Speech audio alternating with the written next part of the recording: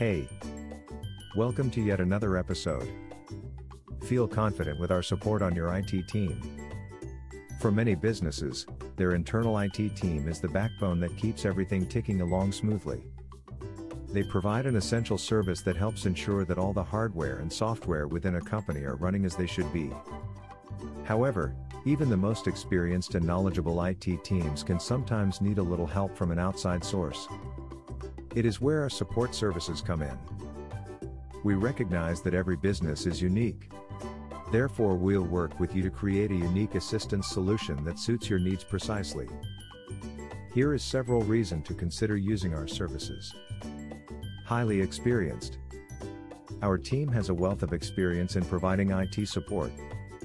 We've worked with businesses of all sizes in various industries, so we know how to deal with all sorts of problems and inquiries. Very flexible. Another advantage of working with us is that we're very flexible in operating. We understand that every business is different, and so we'll tailor our support services to suit your company's specific needs. Affordable. We believe that our services offer excellent value for money. We're confident that you'll be happy with our service level, and we're sure that you'll find our prices very competitive.